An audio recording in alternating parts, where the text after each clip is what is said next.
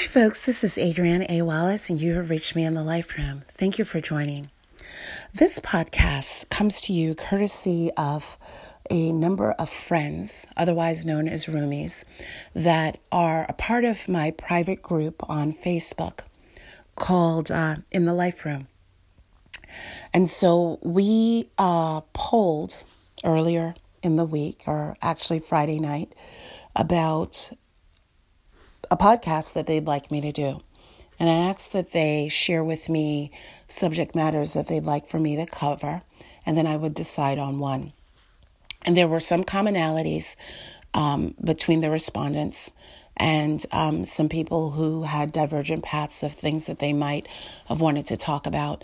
And some people who asked for me to speak on subjects that actually, if they go through the archives of the In the Life Room podcast on SoundCloud, they're going to find that subject matter covered.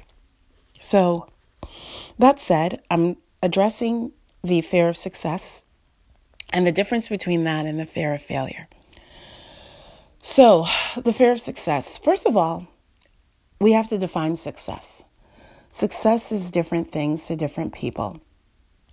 And I think for most people, success is indicated to them by oftentimes material things.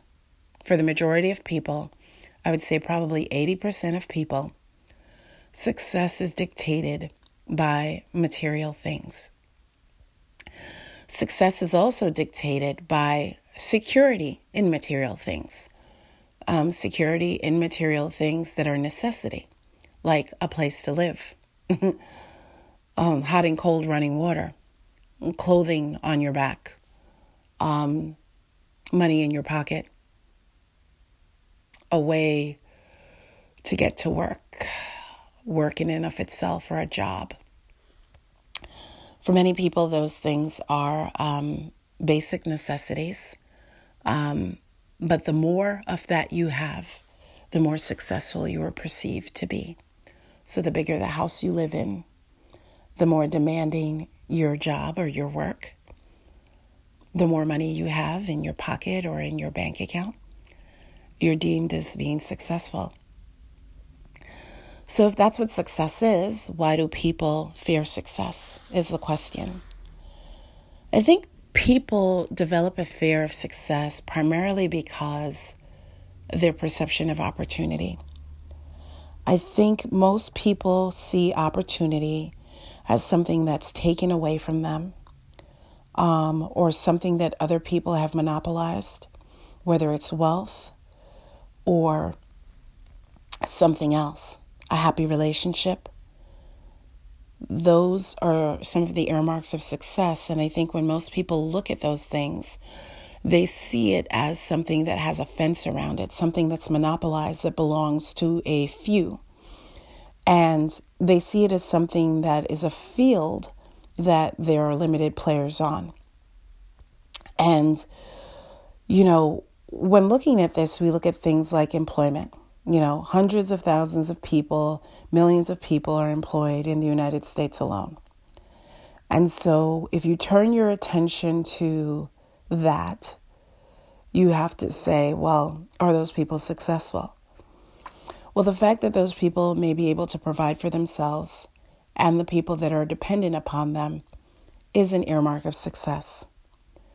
But then we start drilling down and we start saying, well, what do those people do? Is this one an airline pilot? Is this one a nurse? Is this a teacher? Is that a lawyer or a doctor? Does this person clean bathrooms for a living? Does this person work in a restaurant? Does this person check people out? Is he or she a cashier at a retail store? And then by virtue of those things, we start to determine for ourselves and we start to cast judgment on whether or not a person is a success. And so when people are doing those things and doing what's necessary to survive and to provide for themselves, and they see others around them in that monopolized fence of success, they may want to be behind that fence, or they too might want to be fenced in. But knowing what they know and doing what they do And trying to be consistent with just that makes it really difficult for them to jump over into that other fence. And doing something different is like walking a tightrope. And many people are not spiritually secure enough, financially secure enough, socially secure enough, and dare I say sometimes even mentally secure enough to walk on that tightrope with the idea that there is a man below, or a woman for that matter, that will catch them. Many people fear success because they don't have a safety net. They don't fear another level of success because they don't have a safety net. They do not have a network of people. They do not have a prayer life. They do not have a history of going for something different and capturing the flag. And so that fear is built up over time, and it keeps people separated. It creates what we call a middle class, a poverty class, a wealthy class, and it creates networks of people who work together or against each other to assure that those networks continue to exist. Can you imagine having a lack of financial security? And can you then imagine looking around and seeing that all of your friends and all of your family are in the same position? So fear of success happens by association. We are said to be most like, and oftentimes as successful as, the 5 people that we devote most of our time to. Now, I don't really know whether or not we should exclude our children from that, because we're in the business of nurturing them. But I definitely think that our children being exposed to us, that we're one of their 5. So just think about that for a minute if you have children. If you have children and you have fear of success, fear of going to the next level, fear of taking on a new career because you need to provide for them and your current job or career allows you to do that, though it may be day to day, week to week, month to month, you're doing that. And the idea that you might do something different, that you might apply to school, to go to college, to get a master's degree, that you might decide that you want to enrich your education with all the responsibility that you have, you feel like it's something that you may not be able to do. And so because of your locality, because of where you already are, and the lack of exposure to more than what you already have, success is something you fear. In order to get to seizing the opportunity of success, you have to use your will. You have to set out in a scientific way to apply your willpower to anything you do that you know is to be greater than what it is you're already doing. The first thing you do is to write it down. Write it down. The next thing you do after you write it down is to define it. Now, how do you define it in a scientific way? Go to the library. Not Google. Go to the library and pick up a book about this next thing that is a part of the success, or that is the success you want. Whether it is a different job, it may be a different job with your current employer, but do your research. Talk to, reach out to the people who are already there. So, I want to be $50,000 wealthier next year. Or I want to make $25,000 more next year. And that I deem to be an earmark of success. If that is the case, then it is necessary to be vulnerable and to first learn about the things that you believe will need to be done in order to be that much more endowed. It is to reach out to the people who are already doing it and specifically request their advice, their mentorship, figure out how it is that you might be able to help them and learn from them in the same time. Be honest that you're looking to give something to get something. The fear of success is something that happens when our faith is under test, when our purpose is unsure, when our environments do not support our dreams. So the fear of success grows from exactly those things. Limited faith, undefined purpose, and an unstable environment.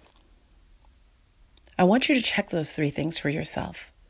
Is your faith limited? What do you believe? What do you believe of yourself, of your life, of the community that you live in, of the place that you work?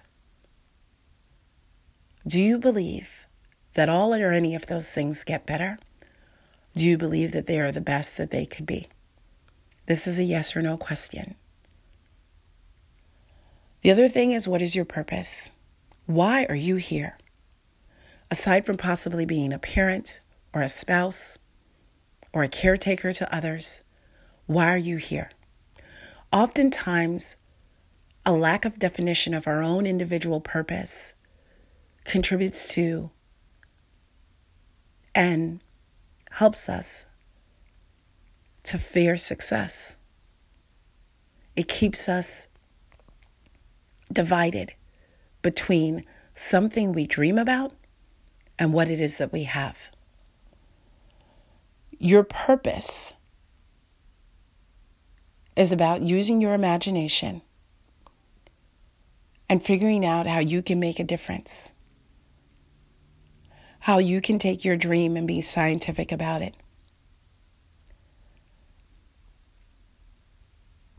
You really have to figure out and must learn the proper way to use your will.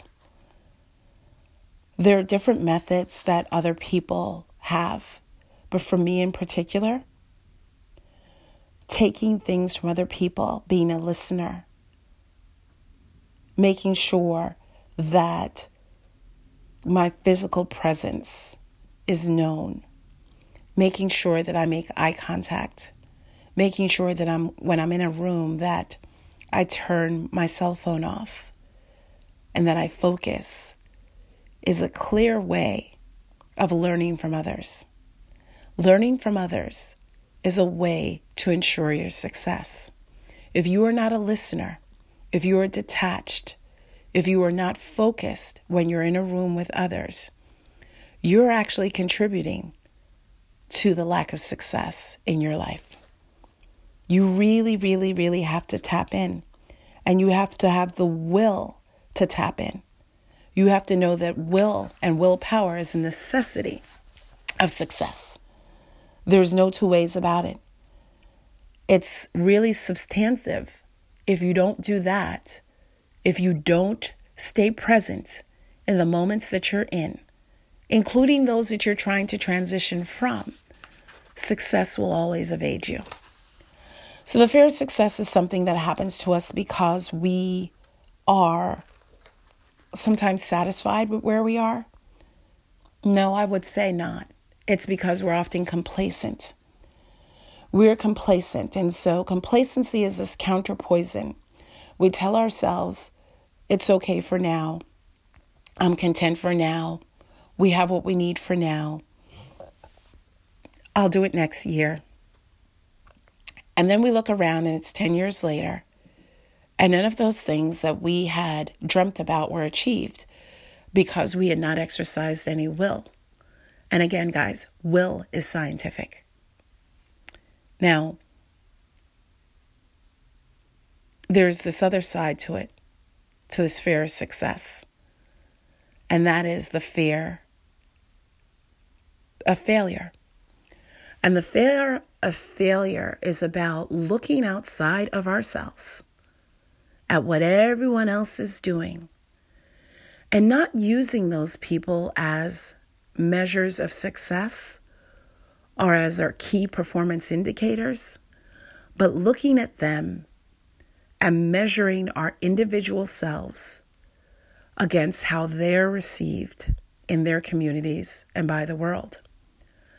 It's this notion of, I'm not going to try it because I want to be the next Oprah. And if I'm not, I've had failed. I'm not going to try it because I want to be the next Bruno Mars. And if I'm not going to try it. So people always have these ideals that exist in other people's bodies.